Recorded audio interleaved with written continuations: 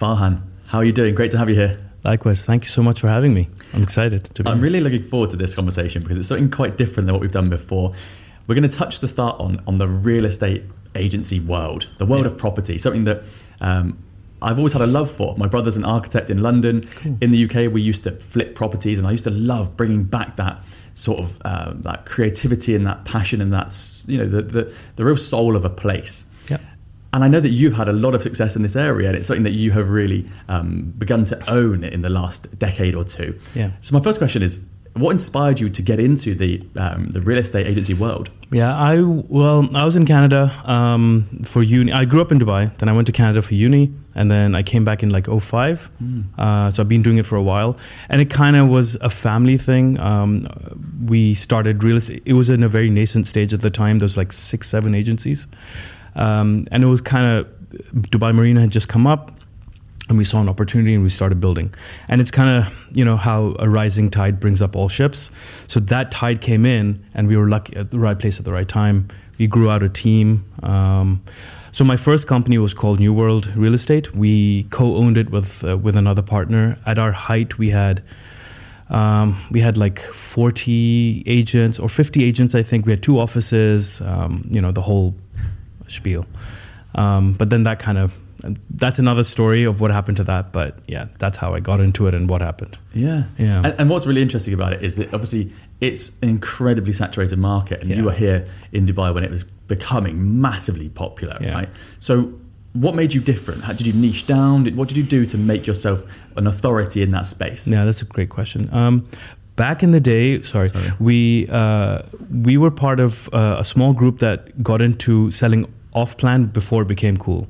So there was a developer called Tanmiyat. They were from Saudi, and they were building living legends out in Dubai land, which is now like almost done. And we underwrote a bunch of those projects and we started selling them. So, we would buy it for a small percentage, and then on the promise that we would sell it. And then we would sell it, we'd make a little bit of margin and also the commission that came with it. So that worked out really well. And that's what kind of differentiated us, to answer your question. But nowadays, I don't see much differentiation. I don't know what your opinion is. I'd be curious to know, like in the market, of how one agent differs from another. I think with any business, I think saturated is good. I mean, we had Daniel Priestley sat there not long ago, 2 months ago, and he was literally saying, if a market is saturated, that is brilliant, because that means people are already spending lots of money on there. And all you've got to do is tell your story a bit better. Yeah. So I think that's the way to do it. So we'll get on to what you're actually working on later, which is incredibly exciting. I really want to talk about it because the whole storytelling, gamifying, understanding psychology and understanding what consumer behavior is doing right now is, I think, how you stand out. Yeah. And I think, what you're touching on there is that in property, especially in Dubai, but also in the UK, there's not a lot of stuff that's different. The one that we sold our last property through in the UK that was different or that was disruptive was it was called Pebble Bricks, right? So that was a bit of a different way of buying property because you did it all yourself, really, and then you could discuss, sale prices and stuff. What was your opinion on that sort of disruptive business? I'm curious to know how that works. Sorry. So there was no agent in the process? With Pebble Bricks, there's no agent in the process, no. Yeah. So you literally apply to them and they'll put all the ads up, so you get a bit of the ad spend from them. They'll do the pictures, and they also can take people around your property for you. Do you pay commission? You don't pay commission. No, there's no commission. It's like a flat rate. Yeah, and at the time it was only about £800, and you could spend an extra £200 or something if you wanted them to take the guests around the property. Yeah. But if you did that, you had to then use their solicitors. That's how they make the money. Yeah. So there's a really different... I love that idea. That's kind of like our North Star as well. I have a whole business plan of how we could do that in Dubai. I think it's hard to do because, as you say, it's such a saturated market. On last count, I might be wrong, but 60,000 agents in Dubai. Billion dirhams worth of real estate transaction a day is what I heard, is the last stat that I know of. So it's a very competitive market. And I don't know if there's a space for something like that I don't want to speak for others, but I think it would be very challenging to do something like that. The way we wanted to do it was View It would be, I guess I don't want to skip ahead, but View It would be the discovery platform, and then you would send out riders to open up doors instead of having the agent. And the whole thing is done from an admin on the back end. Does that make sense? So like any question, any answer. So I suppose sort of like the solicitor, we don't really have that in Dubai, as you know. But any question you have in the interim, you can speak to a call center agent, someone that's educated that knows the process, because everything is a process in Dubai, very well regulated by the land department. So if you have any question, we can answer it legally. And then the transfer is done with one of our staff, and you pay a very flat fee. So it's kind of like the Talabat / McDonald's of real estate. Yeah. But it's still, so I guess what you're taking out there is you're putting in, the work on the person. So they do save a bit of money. Like when we looked at Purple Bricks in the UK, you save the money, but you've got to do more work. So it depends if you work from home, if you don't work, whatever it is. The difficulty, I think, is that it depends on what value the property is you're selling. Yes. If you're selling a property that's £1 million plus, maybe even less than that, I think you need someone who's an expert in the area and can talk about the property in a way that maybe you can't. Because I think what you do find if you take someone around your property yourself is, in my opinion, you start showing them things that you think are impressive and they don't care about. You start to lose their interest. You're telling the wrong story to the wrong person, which is kind of classic failure marketing, isn't it? You know, the best thing about a failed marketing campaign is that no one saw it. Whereas you can't do that if you're showing them yourself. I want to take you away from property just for a second. Sure. Because I want to set the scene a bit more with your entrepreneurial background, because what we're going to touch on is some really cool entrepreneurship that you've done and are doing. And I want to hear a bit about the body shop in Pakistan, because you are literally Mr. Body Shop in Pakistan, right? We have 25%. So the family that owns the agency for Body Shop in Dubai, in the UAE rather, or in Dubai, sorry, in Dubai only, is a family that we're very close to, the UAE national family. We started speaking to them to bring it to Pakistan, and we were a sub-agency of the Dubai operation, if that makes sense. And the idea was that the goods coming into Dubai continue shipping them, through onto Pakistan, to Karachi, which is also a port city. And that's what we did. So we opened with like 5 shops.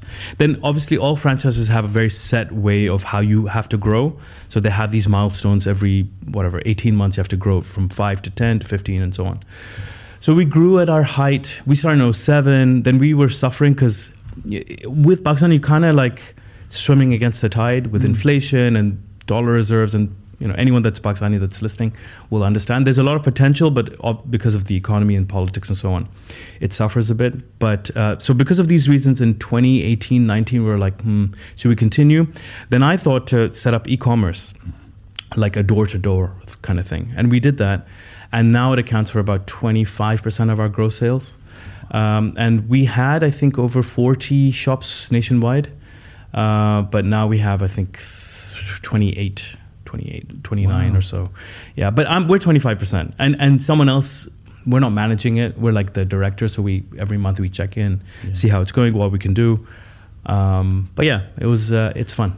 What I really like about that, and we could do a whole other podcast on franchising, because I have no idea about franchising. It'd be really cool to talk about it. But what I think is interesting there, was why I wanted to bring it up, is not only the entrepreneurial sort of spirit and flair that you've shown there, but also a lot of that is 75% of what you're saying there is physical stores, which is down to location, which is down to property. That's what I was interested in. So what's that process about, going or analysing, researching and going, this is where we're going to open a new store? How does that process work? Yeah, we have scouts that go out. So there's, again, Pakistan, safety is the main thing that you want to be cognizant of. So, and each city has 1 or 2 big major malls. So we're always, our flagship store in each city, like in Dolmen in Karachi, Centaurus in Islamabad, I forget the Lahore one. So we're in all those shops. And then you want to find safe pockets where people, especially women, are comfortable and safe to walk around. And then it's kind of, it's common sense. Like, is it safe? Are there guards around? And, has there been any sort of history of assault in that area? And if that's all those boxes are checked, we open. And then we see how it does. Like, that can all be well and good, but then the footfall has to be there. People have to kind of be, oh, what's that? I need to pick up a cream or a deodorant or whatever it may be. And then they step in and purchase. And compared to, I know you spend a lot of time in the US. Compared to the US market, is it selling a very, very similar product, identical products? Is it a different sort of? Oh, it's the same. That's a very good question. I think it's the same. It's the same as Dubai. So every body shop has to be exactly the same. So now that if you've walked into a body shop recently, you see like the taps around the middle bit. We had to do that for every shop, which was really expensive. So the outfitting and making sure that body shop's happy with us is very important. We have to appease them. Yeah. But every shop is the same. And the products, I would say, I don't know. It's a good question. I would say probably it is more attuned to that market. Yeah. But I don't know granularly. No. I think it's really interesting. It makes you think of the film The Founder, with McDonald's. And Great film. Yeah. And we did a bit about franchising at uni and just like how interesting it is, or how incredible it is that you can make one outlet look exactly the same as another. Yeah. And obviously there's economies of scale that make it more effective and cheaper and better way of doing it. But I just think the research and analysis that goes in behind it, and also the risk that goes into that, because you've obviously, it's almost like you've got an investor on your shoulder going, I hope that works for you. 100%. I think that's really interesting. I'm going to take you full circle now. I want to touch on that bit because the property side is really interesting to me. Yeah. I want to bring you back to property in general. Ideally, looking at the UK, US and UAE property markets, I would love to hear your thoughts on what you think the market's looking like right now. What are the issues? What are the positives? What's it looking like on the horizon? The stats are failing me at the moment, but we're on a day-to-day level, we're kind of seeing a little bit of a slowdown in terms of volume of transactions. Last quarter was insane. Last Q3 and Q4 of 23 was fantastic. There was an Economist or Arabian Business article about how there's a sort of an exodus of Russian investors. Yeah. So those that were buying in Q1, Q2 because of fear and whatever their motivations are because of what's happening in their country, that is starting to kind of shift, and they're selling and moving money back to Russia. I think they're seeing that a little bit more as a safe haven.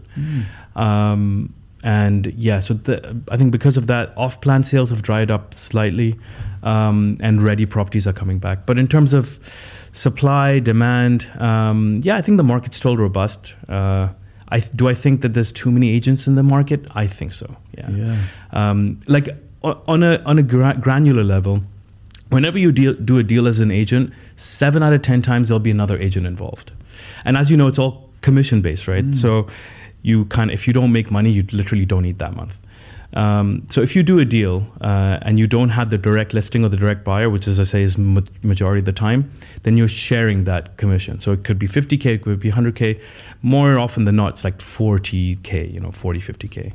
And half of that goes, so let's say it's 50K, 25 goes to the other agent, 25 is with you, and then 12 and a half normally you give to your company, which is 50% of what you earn. So you walk away with 12 and a half. So it's like keeps cutting down until you get a sort of small sliver of the pie.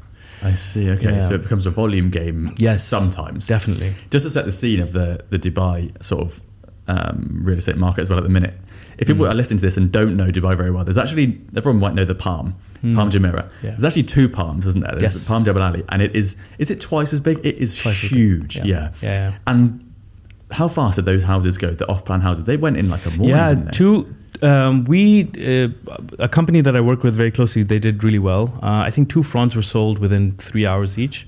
The minimum price was 20 million. Dirhams, yeah. So you're looking at £4.5 million. Yeah, $4.5 million. $6 million. Yeah. The logic is that the prices today for a similar sized house, but not as nice, like these are sort of modern contemporary, for an older style in the Palm is like 35-40 million dirhams, so it's almost double the price.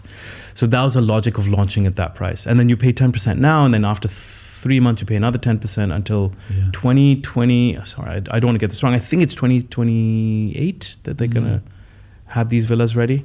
What are we now? 4? Yeah. 8. So 4 years. Well, I guess there's a massive risk because that's what they said last time, wasn't it? You invest and then nothing happened. It stalled for a long time. Yeah. Is that an issue in property in the UAE in general? Great question. Nakheel went through a couple of cycles of this.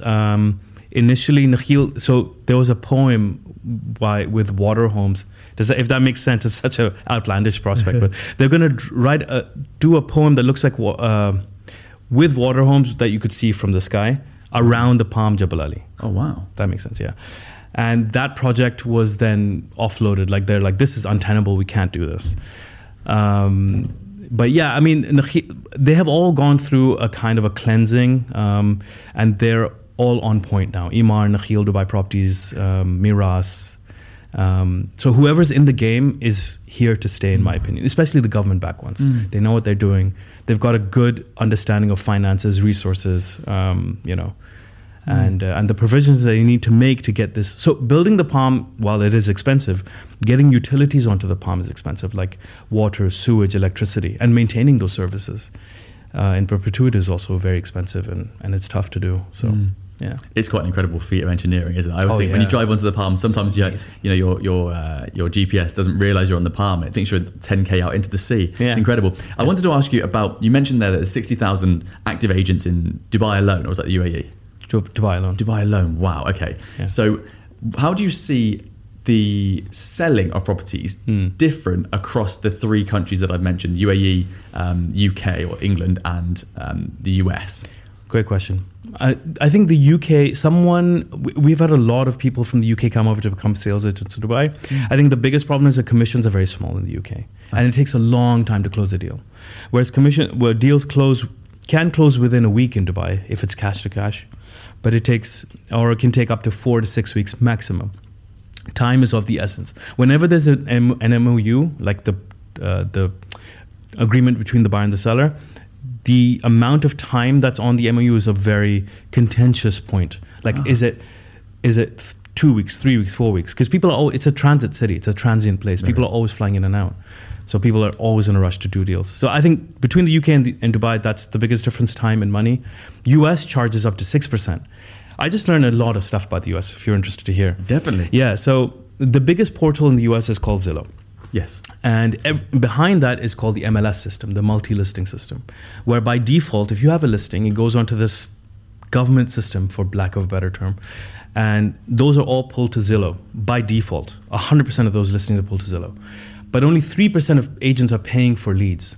So the other 97% are actually circulated to the 3%, if that makes sense, on Zillow. And there's not an upheaval, but there's a resistance now against these bigger, larger portals that are kind of consolidating these leads. And when you call, there's a really cool SNL skit, if anyone wants to just type in Zillow SNL, where you call and it goes to a call center. It doesn't go to the agent. And then the call center decides through the algos who to forward that lead to.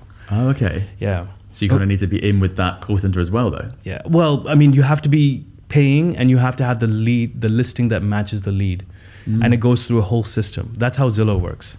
There's a great podcast by the CEO of Homes.com who's trying to subvert this on Spotify. But yeah, it's really interesting how the system in the US works. It's very antiquated. There's really an appetite for disruption there as well. What is also quite interesting, I think, and I don't know enough about this really to comment, but the marketing in real estate is, to me, really interesting, because a lot of it is personal brand. Like, you look at the biggest people in the US, there's loads of shows on Netflix about selling homes, and the guy who came to visit Iman Gadzi here, Ryan, I can't remember his name. Oh yeah. The with the white hair. That's him. Yeah. He's massive in the world of property, and his office is in New York. But it seems to me to be like they have two different people. They have estate agents, and then they have brokers. Is that right? Where you can go to an estate agent and say, I'll look after all of your homes as well. And I get a small commission if I bring someone to you. Yeah. I think, what I know is that there's commercial and residential. There's a big difference in these two worlds in the US. So for commercial, it's a different sort of, it's not as cut and dry as in Dubai, where you sell them an office. You have to actually manage it for the next 3, 5, 7, 10 years. But yeah, brokers and thing, I'd have to look into that a little bit. Yeah. But I mean, we still know that personal branding and marketing is incredibly important in property, which is so interesting, because when you go onto a platform, so for me, the only one that I'm really aware of is Rightmove. That's the one that I would use in the UK, or maybe there is another one, I've forgotten what it's called. But you go on there, and it's very much like in the UK, we have a platform called Auto Trader. Very similar. This is Auto Traders for cars and bikes and whatever. And Rightmove is for where you buy your houses. And it's very much it's almost a 2D, for lack of a better term, way of using it, because you literally you have to already know what you want, and you scroll according to your filters, if it's a car, if it's a house.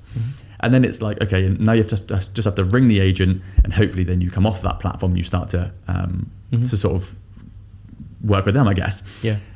I want to talk to you about how you're disrupting that entire sort of way of buying things with your current tech company, which is super exciting.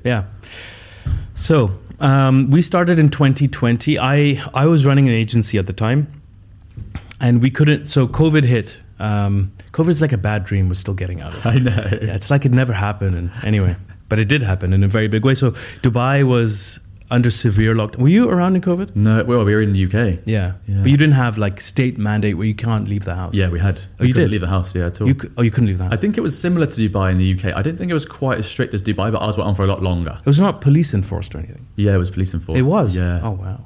So yeah, in Dubai it was the same thing where like, if you had to send an SMS to the police just to leave your house. Oh, it wasn't like that. Yeah, that was crazy. Oh, wow, okay. That's what I mean. Like Yeah. it was insane. And can you imagine like you're an agent and you have to go out and do viewings, otherwise there was no, what did you call furloughs? We had furlough, yeah, exactly. Yeah, so we didn't government pay. If anyone who's listening doesn't understand, in the UK we had furlough, so you could not work for a period of time, and they'd pay something like 75% of your salary, and it would drop down over time as an incentive for companies to take you back to work. Yeah. So I think that is something great. I mean, we all criticize the government, but the fact that the UK government did that is such a great thing. They really allowed people. So we didn't have that in Dubai. So you had to like think of something. So we would, as an agency, we would send SMSs to the police and say, oh, we're going to go out and get some milk or bread or whatever. But then we'd actually go to take a video of a listing and then send it to our clients who we had through our sort of previous marketing on Property Finder and Bayut. And we'd send them the video and say, look, this is what we can do. You can't leave, we can't leave. Here's a video, do you like it or not? Show it to your husband and your wife and your children and so on. If you like it, let's move forward. And to our surprise, we started closing deals. Like people would pay us sight unseen, or would book their deal sight unseen. So they would send us a 10% or the 5%, whether it's rent or sale. And this proved to be a very strong validation for the idea. And then we started looking. We said, well, how many videos are there on Property Finder? How many videos are there in Bayut and on Dubizzle and a couple of other portals? And we saw that less than 6% of listings are immersive, quote unquote, so 360 or video. So I started fooling around and building a little app on my MacBook, which can take information, shoot a video, and then upload it to a website. Then we sort of started to build it out. I got a team, and then long story short, fast forward like 3 years later, and here we are. So what did you see that was different? Because in the UK, a similar thing happened because we actually moved house during COVID. So we had to go through that whole thing where they would send you a video, you had to book an appointment, but you had to be really serious. You had to show all your documents and your funds. And your COVID stamps and stuff. Yeah, exactly. Your vaccinations, that's it. Yeah. But the videos haven't really, I haven't been there for a couple of years, but hasn't taken off as much as I can see it here, because the videos were just sort of an estate agent walking around the house with a phone and just sort of sending it to you. There was no depth. There was no real understanding of what's going on. So what's different with View It? It's the same thing, to be fair. It's an agent that walks around the house, but we train them on how to do it. Nice. And we, what we're doing next is really cool. So we have a bunch of stuff. We have we're working on something which can explain the video as you walk through. It's just leverage on OpenAI's work. So OpenAI has a framework where via the API you can, it'll explain what it's seeing in the video. So we can add that as well.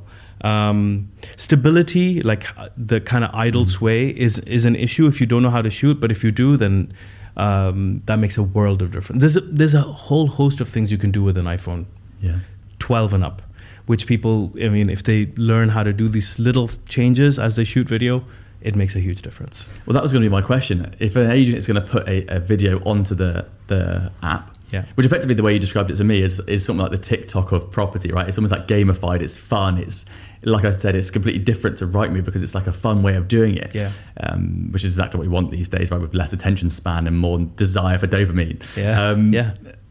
So how do you ensure the quality of a video that's going up there? Is there a process, or is there just, it's the way that you teach them? Good question. No, at the moment, because we're small, we need to aggregate as much as we can. That's our thing that we need to do. So we take videos from anywhere and everywhere. So to be clear, we have two markets right now. We have viewit.ae and viewit.pk. In AE, we have around 400 or so listings, which is not great. But it's hard to scale in Dubai, and I can go into that. In Pakistan, we launched as an A/B test to see, look, let's launch somewhere where it's cheaper, where there's less regulation, where there's a bigger population. Obviously, the economy is not as robust, but let's see. It turned out that turned out really well. So we have now almost 4,000 monthly active users, about 3,000 live listings on the site on viewit.pk. And that's growing really well. And there, it's all sorts of videos. I mean, you don't get the kind of quality that you would get in Dubai or the UK. But people respond to it. So I think the distinction to be made is like, is it better than pictures and text? And in our thesis is that, yes, it is. So what I always say is a bad video is still better than like 10 decent pictures, because you understand the flow, the dimensions, how you would fit into the home, and then you could also explain it. We encourage our agents to like do voiceovers, add captions, everything that you see on TikTok that keeps you glued to these platforms. We want you to do for this as well, because that's what works clearly. Yeah, and it's understanding that psychology, isn't it? I spoke to last week. I spoke to a guy called Aaron Knightley who on the podcast, and he's grown his TikTok in 14 months to over 250,000 people. Wow. And he said the way he did it was consistency, but understanding the psychology of what people are looking for. Yeah. So in this sort of state where you're looking at, over 4,000 users actively a month, I guess the biggest job for you as a sort of tech startup is how can you understand what they're looking for, and then what's the issue they're going to get to? Because in the UK, the biggest thing about property from everyone that we know is that it's so convoluted. Yeah. So you have to sell your house, you have to do the pictures, you have to do,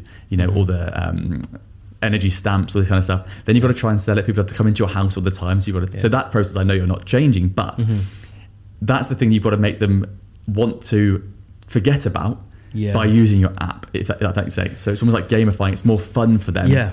And then I guess the other side of that is the agents, right? So whenever I've looked at View It, I thought to myself, if I was an agent, I'd be using this as if it was TikTok. Yeah. Because then I presume at some point, if it's not already there's an algorithm that's going to say whoever likes that agent the most is going to show the most. And therefore, I'm going to make more sales than anyone else and take all the listings. Is that something that you're really working on? Yeah, so these are bold things that we want to do. I'm glad you brought it up. We want to change. So at the moment, there's two ways that you look for a listing is discovery and viewing, right? So the discovery part, which you very aptly brought up initially, was you have to know where you want to look. This is something... For some reason, like innovation has escaped the prop tech world, and we've kind of gotten used to things the way they are.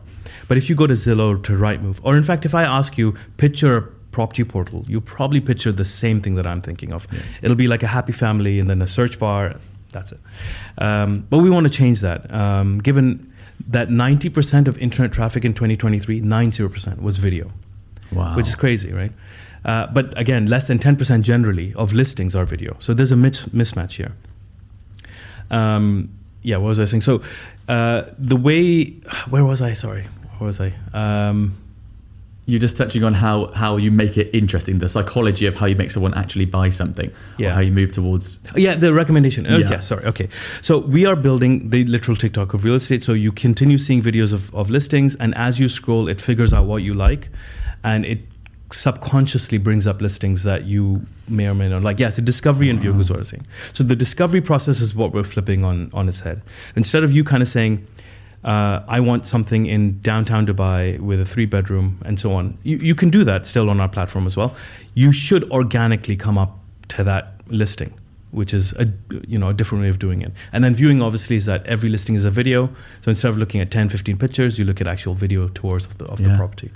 It's funny because literally last night we were looking on Property Find. We were looking in the UK actually, just to see what the prices cost in London at the moment. When I was doing the research for this, and I was thinking to myself, we just put in a price and a rough area of London, and we were just scrolling for no reason. Where on Instagram? No, we're on what's it called? Rightmove. Oh yeah, Rightmove the UK. I get confused between Rightmove and Property Find in Dubai.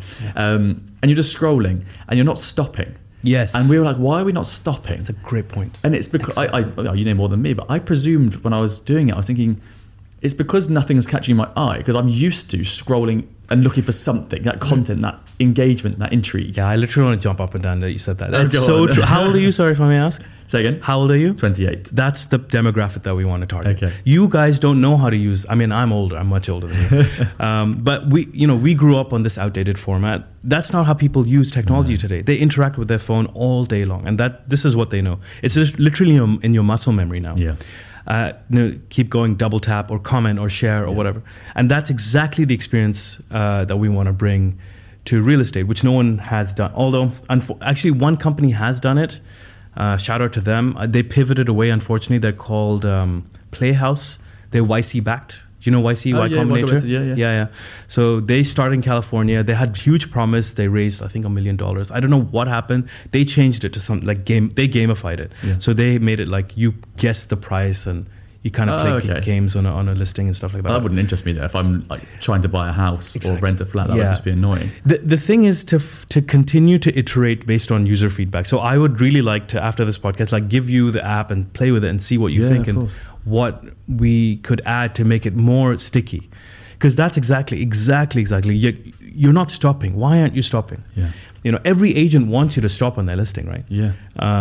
But they're not putting in the effort. Like pictures are just like take 10 static pictures, put them up, and then hope for the best. But with a video, you have to kind of put in your personality, tell a story. You need to. Do you know what? You almost need like a content. You need like a content creator academy. For the agencies. Yeah, we'll talk after. Yeah. But what I think is really interesting, and I'd love to hear from you, is that what you're effectively doing, you're doing a tech startup, which is incredibly stressful, right? That's already a really big thing I'm really, really interested in. Yeah. You're also thinking about B2B, because you need estate agents to use this, but you're also thinking about B2C, because you need people to buy from the said estate agents so that you then make some sort of commissions or something your way. Exactly. So how are you in your sort of product teams or in your scoping working through that? That's a great question. B2B is what we're doing. So we're dealing with agencies. Literally, we had 2 meetings today, both of them canceled. Agents in Dubai are notoriously difficult to get a hold of. Okay.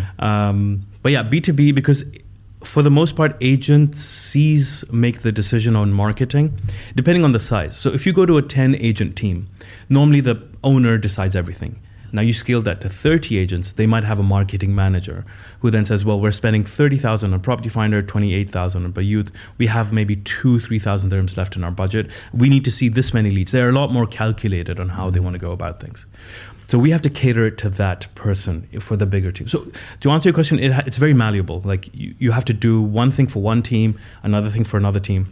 But our strategy is not to kind of throw things at the wall and see what sticks. We're going with the smaller guys first. And then we learn from them and move to the middle, and then we learn from them and then hopefully move to the big ones. And there's many big companies in Dubai as well. But we don't want to burn ourselves yet until we've kind of walked the path, you know, if that makes sense. Yeah, I like that. That's cool. And also I think there's so much credibility in you that you've been for multiple decades in this industry already. So you know the issues. It's then changed. You've changed it and pivoted because you've had inspiration because of COVID. Yeah. And then you've looked at a way to sort of establish yourself as, you know, an authority in the changing world that is not only property, but just tech in general. Yeah. And I want to touch again on the tech side, right? So there's so many businesses you could have gone with. Yeah. Why did you go, I'm going to try and create the Netflix of tech prop? Yeah. Yeah, I mean, we saw a problem. It was literally to solve a problem. I didn't have any aspiration to like be a big tech guy, whatever. I just wanted to solve the problem that we had. So I said, this one video is going to one person, right? The same video is sitting there on your phone. You're going to delete it after, you know, when you run out of memory. Why not put the same video up on a platform, see what happens? And that's exactly what we did, and people start to engage with it. There was a real... The bigger need is from the user, from people like you who are looking for listings. And that's the kind of... Those are the people that we really want to make happy, because you guys drive the market. As much as agents want to steer it, you're the actual rudder on the ship. So yeah, we want to play it to our audience, which is young people who have a lot of money. So there's another statistic. There's $60 trillion of wealth coming from in the US, coming from the boomer generation, like one generation above mine to your generation. So there's a lot of money that's going to be transferred over the next kind of 15, 20 years. So your generation is going to have a lot of purchasing power on how you buy. And the biggest asset class is obviously real estate. And yeah, we're basically building an app for your generation. I think it's so cool. I really like it. I'm interested in why you think it will change. So obviously we know that the psychology of the consumer is changing. Yeah. We know, like you said there, that the asset class of property is massive. If anyone makes a great deal of money, that they almost guarantee they're going to put it into property somewhere as safe as they can imagine, like central London or something that's not going to change. Yeah. So how do you see the business scaling to help with that? And I know you're talking a lot about user testing, which I'm interested in. But how do you see it scaling to be like, okay, this is the only place that I want to put my property? Or maybe it doesn't need to do that. Maybe it just needs to be Yeah. Well established in the market. No, ideally, so we have two apps. We have a listing app and we have the TikTok app. So the listing app, we've made it as frictionless as possible. That's another problem we want to solve. It kind of all came together and we had to do it. It's kind of those moments. But at the moment in Dubai, I don't know how it is in the UK, but at the moment in Dubai, there's no way to list a property via a mobile application. There is now one or two apps that have come in the past couple of months, but when we were building it, you had to be on a desktop, on a web app, if that makes sense. And then it takes around 40 minutes to list a property. Like you have to put in the location and all these other bits and pieces, which you don't really need. And normally that's given to the admin to do. So we built a mobile application that allows agents to very quickly list. So to answer your question, we want to make the listing or the uploading process really fun. I think that's the thing that people don't think about in Instagram and TikTok. But like uploading or making videos, editing, adding captions and kind of making it stand out is super fun and engaging. Yeah. And that's the kind of psychology we want to tap into as well. That's a really good point. Yeah. Sort of the frictionless nature of being able to sell your own property. So could I sell my own property in that, or do I still need an agent? In Dubai, you need an agent. You need a permit number. I see. Okay, yeah. But in the UK, if it was in the UK, I could just list myself. I don't. Do you have an MLS in the UK?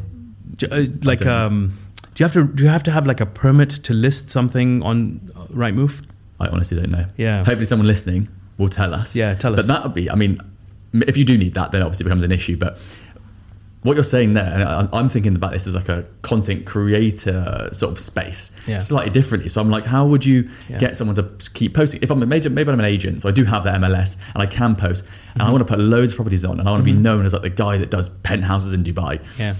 Well, I'd be like, what stops you from posting onto Instagram? Well, if Instagram was really hard and annoying to upload stuff, and I had to, if I wanted to tag that I'm in the podcast studio, I had to actually write it in and find it on a map rather than clicking current location, it would be really annoying, which is why Facebook Marketplace has done so well, because you can sell something in 5 minutes. Yeah. But Facebook Marketplace is super saturated and there's a lot of strange stuff on there. We want to be sort of dedicated to it. And to answer, we get asked this question all the time. What if TikTok wants to do Instagram? They could, by all means. But the difference is that you can search on a very granular level as to where you want to search. We're going to have a map feature as well because people love the map, especially in the West, in the UK and the US. But yeah, you can search. Like in Instagram, I don't know if you've done this, but you can't type in like, I'm looking for a 2-bedroom in Dubai Marina, which is less than 250,000 in rent. You can't really do that, but you can do that on our platform. And you can go through the same experience where you continue scrolling, you stop, you can even comment on the listing and share it with your friends and family. And no way. Can you add music? Yeah, well, not on the listing app yet. Like this kind of stuff is it's like the next logical thing to do, but it's super technically expensive. And in terms of tech development is very heavy. So we're going to do it when we raise our next round. Exactly. Yeah, exactly. You're in that first sort of, you'd say you'd be on MVP there, right? You're in like... Yeah, we're live. We're revenue generating in both our countries. Oh, there you go. Go check us out. View.ie, view.uk. I know, I've seen it. It's so cool. So I guess what's interesting, if people listening who are thinking about a tech startup or thinking about a way to grow their business, what's your sort of plan, or how have you already looked at or approached customer acquisition? Because like you said, there's already loads of places you can sell your property, and you're becoming an authority in the market. So how have you gone around customer acquisition? It's my day and night. That's all I think about, is how to get customers onto the platform in Dubai. So in Dubai, we have a very talented young girl. Her name is Olivia. Shout out to her. She's from the north, Newcastle. And she's on telesales. So she calls every day a bunch of agents and says, hi, we have this really cool new platform. She's actually perfected it. So she knows what to say given the person who's on the other end of the line. You can't do this generic cold calling. It just doesn't work. We've tried it. I've tried it myself. So that's our first way of customer acquisition. Cold call, set the appointment. Me and my team go in. So I have 2 co-founders.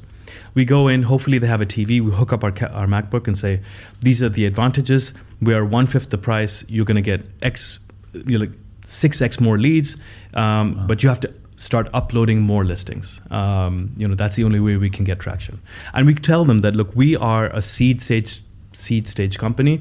We need your feedback. So tell us what you like, what you dislike, and we'll build and iterate based on your feedback. That's our reason to be alive, raison d'être. Yeah. That's a really cool way of doing it. Literally very hands-on, taking action. Yeah. And what about retention? Because obviously, people buy a property and then they're not going to go back on it again for 2 or 3 years, maybe. Great question. I think retention for the agent is really important. So there's, again, we're leveraging on where tech is today. There's something called Firebase, where we're looking at our daily, monthly active users. We use Hotjar to see how people are interacting with the website, what they click, heat maps and stuff like that. So we're paying attention to what they like and dislike on the listing app and on the website and on our TikTok app.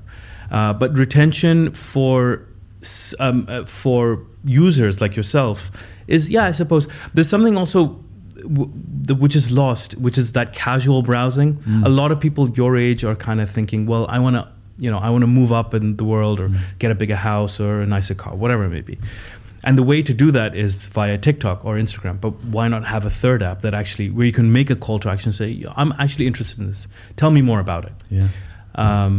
So that's what we wanted. It's actually a great shout as well, because people do scroll on like Auto Trader, like I mentioned, or Rightmove. Like, I'm not necessarily looking at moving anywhere, but I'll have a quick look. And I guess I'm sort of live here trying to think about why I would use that app more often than not. And I guess it's because I'm a bit nosy. Yeah. I want to have a look around some lovely houses and some nice penthouses and the best places, but also just places that you could potentially put your stamp on. Yeah. I wonder if that's part of your sort of strategy of like building intrigue just around the scrolling sort of behavior of just 100%. looking. 100%.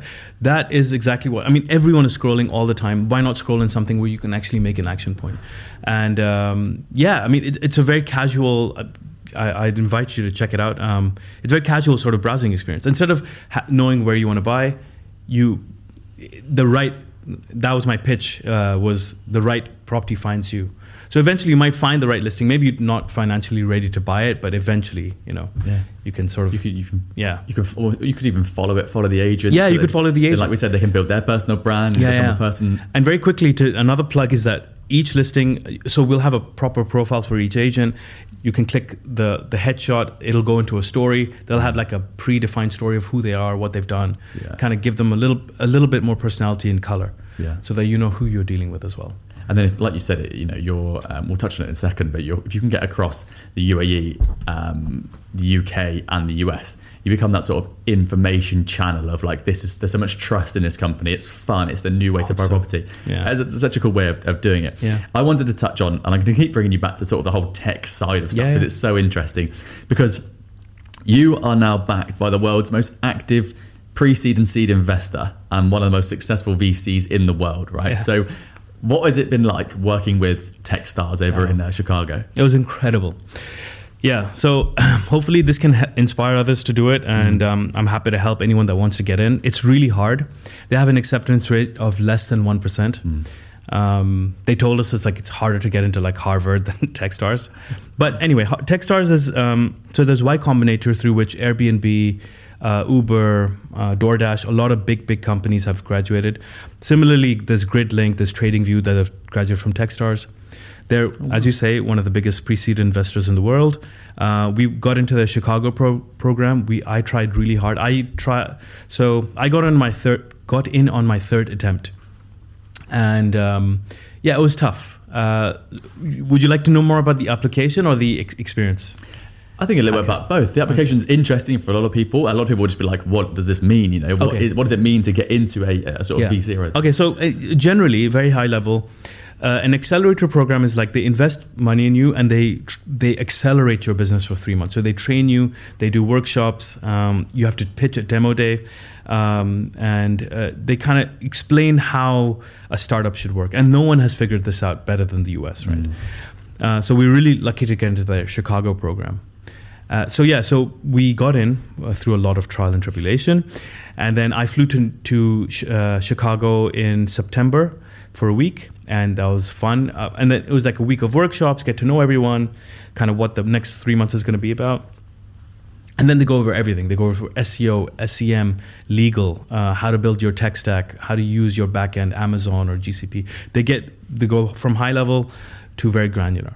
But the most important lesson that they taught us, which is kind of lacking in Dubai, is jobs to be done, which is a very methodical way of looking at your problem. They're like, slow down. Especially in Dubai, you're always running around, you're kind of a hamster on a wheel. But they're like, slow down. What is the problem you're solving? or rather, where is the switch of the customer from using the current solution that they use, because they're using something. Yeah. They're not just sitting around waiting for View It to come, Yeah. Drop out of the sky. So what are they doing right now, and what is making them switch to the new way of doing things? What is that very specific psychological trigger that makes them switch? So that's what we learned, is like, go back to the drawing board, understand what you're doing, what your customer wants. And then the second most important lesson was, don't live in a vacuum. Talk to your customer, understand what they want, and iterate based on their feedback. That's super, super, super important for any startup. For any company, whether they're startup or big, continue to adapt to what the customer wants. So that's what we're doing. And it's so cool because I first spoke to you. It must have been around that time. You were definitely in Chicago. We got put together because you were going to help us a little bit of our tech startup. Yeah. And we first spoke, and you were so... I guess what I'm trying to say is that they didn't just give you the information on how to do stuff. You had such a confidence that you still have now that I guess they also helped instill in you. Yeah. But you cannot fail if you come through Techstars or any of these really cool, amazing VCs. No, you can fail. I mean, sure. But, but your chances of survival are much higher now. Because the half-life of a startup is very short. Yeah. The resources, especially Dubai, is still it's a great city, but it's very nascent in this way. So the resources available to you are not that much, and you have to really look outside. And again, as I say, no one's figured it out like the US. But yes, I suppose, have a more... You have that, what's the word I'm looking for? You kind of have that validation that someone believes in you and sees your vision. And they really help you. They actually care, which is... hard to come by in our world. So it definitely gave us. And so we got into Techstars. There's 12 companies. We were the only non-American one. Everyone else was I think 10 of them was from Chicago, 2 were from New York, and we were the only Dubai company. Of all the companies that have come from the UAE, I think 15 companies have gone to Chicago. 13 of them have gone to Saudi. 1 has gone to New York, and we're the only other one that went to Chicago. So we're the only Dubai startup that's been to Techstars Chicago ever. Wow. Yeah. And so then when you're there, or now even, you come back, you've done that 3 months with them, got the investment. Yeah. What's the sort of the process now? Do they need check-ins? Do they still offer support for you? How does it look? I mean, it's kind of like, do your thing. We trust you. We've trained you. But yes, every quarter they have an investment associate that checks in. How much money have you spent? What's your burn like? What are you building? How much money have you made? Actually, that's the first question. Of course, yeah. Yeah. And that's the third most important thing was, you kind of, as a tech entrepreneur, you get stuck in dev hell. Like, you continue, you live in this vacuum. You want to keep building this cool thing, but it's only living in your computer. When they're like, build it, sell it today. Don't wait for tomorrow. Like, your life depends on it. Yeah. And they really were aggressive in that sense as well, which we needed, because we were kind of continuing these dev cycles that went on forever and ever and ever. We're like, no, stop, sell, make money. There's no better validation than someone paying for your product. Do you feel like when you speak to people who have very early stage tech startups now, and you have that level of understanding and sort of backing, that you can say, I can see the issues that I had, but also that you now have, and this is literally what they're going to tell you, which is do something. 100%. Yeah, really? Definitely. I try and remain humble. Like, I'm still learning just like everyone else, but definitely, like, these guys have figured it out, and they're trying to impart that knowledge to the rest of the people in the cohort. But I do see where people go wrong. I think one of them is dev cycle hell. Get out of it, sell, try and make money, try and keep and stay alive as much as you can. That's hard. And what was the biggest thing that you learned in that 3 months? Was it 3 months literally every day in the office? So the first week you go to Chicago. Oh, I see. Okay. You do the workshops, and they just want to get to know you. And then they took us to Wisconsin to this cabin, and we like partied over the weekend. It was super fun and cool.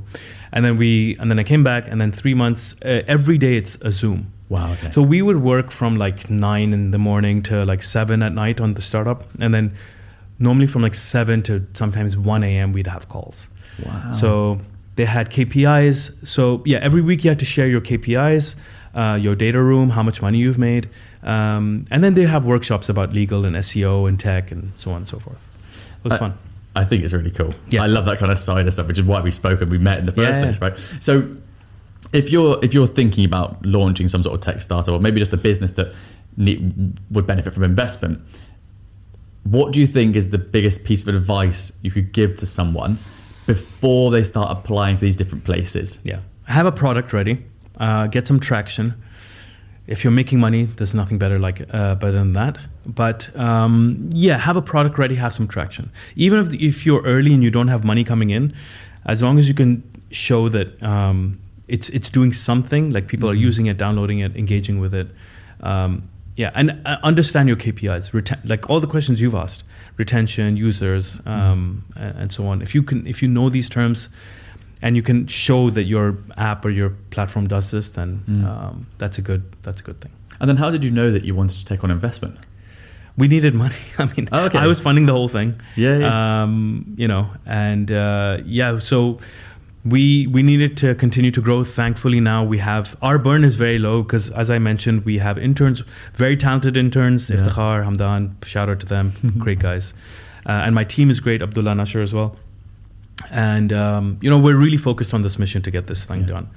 But how do we know we needed investment was, we need to continue to push the product, get it in people's hands, and make money. So now we're not cash flow positive, but we are generating revenue in both the markets. That's awesome. So, that's the main thing, right? That's what Techstars wanted. Yeah. They want to see bigger growth. One of our cohort members, his name is Edward, excellent guy. He's got something called Echo Labs. Very quickly, he has built a transcription device that's 90% accurate, so it can watch us talk. Wow. And you'd imagine that YouTube has this, right? That's your first. Why is he building this? But not to the accuracy that he's built it. So he was literally at idea stage. He's raised on seed $7.7 million. Wow. And he's the highest. It's the highest raise in Chicago history. He is 20 years old. No way. And his co-founder is, he's 19. He just turned 20 during program, and his co-founder is 20. They're kids. They're like, I don't know, like, what am I going to do with all this money? And he literally just like $7.7 million. But he started coding when he was young, or how did he? Yeah, he started coding when he was young. His backstory is incredible. He's such a cool guy. He started when he's like 15, and they can see the application in machine learning. Machine learning, wow. Yeah. But then I guess the application for that is billions of dollars in revenue at some point. So his first customer was University of Chicago, and then he's doing some other universities, and then his vision is to go to Netflix and YouTube, and course. We all tried to get in on his seed round, but we couldn't do it. But he's going to the moon. Oh, really? Echo Labs, look out for them. Echo Labs, wow. Okay, so that's a really good example though. So if you get 7.7 million, and has he got a team? How big? Yeah, he's got. That's a good question. I think he's got one other. It's all tech, but he's such a great. He's a very good orator. He killed it in demo day as well. Oh wow. But the model they've built is just these two guys and one other guy. And that's it. So now they need money to market and sell it to these bigger institutions like universities. So then how would Techstars be like, okay, you've raised a lot of money here. Yeah. Do they keep a closer eye on them? Do they ask them to bring in like a CFO or a COO? How does that work? No, that's a very good question. They don't really care. They trust you. Yeah. So far, I mean, it's only been a month we've been out of program, or a month and a half, but they trust you to make the right decisions. They've trained you, but they will check in because they have 6% equity in all of our companies. Mm-hmm. So they're, they want to know how their investment is doing. They're a business at the end of the day, but they don't ask you to get a CFO or a CMO. They will advise you. So Edward we all got a lot of advice on what specifically we should do for our business to help it to grow and to scale. And they don't. Another thing with Techstars is, yes, you can say I just want to be local in my market, but they're interested in the TAM, in the total addressable market. Yeah. They want to see the big vision. And I imagine they want you to at some point go to the US because the market there is just. I mean, that's our dream. Insane. People have told us we're crazy to think that, but we were crazy to get to this point. So we'll see. It's the US market is very. So one statistic I know by heart is Illinois, the state of Illinois is 12.5 million people, and the GDP of that one state is $1 trillion. Wow. As a comparison, UAE's GDP, please forgive me if I'm wrong, is $450 billion, which is very impressive. But that one state is $1 trillion. Like the US is a $22 trillion economy. So it's a behemoth. It's huge.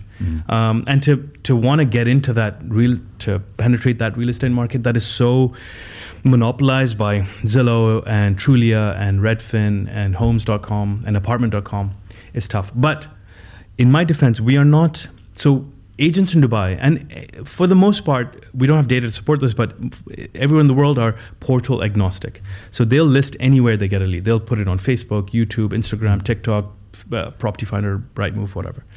So they don't care. It's only when you start to become a problem for the bigger portals where they're like, this guy's annoying me now. Either I'm going to buy him out or I'm going to do this, copy him.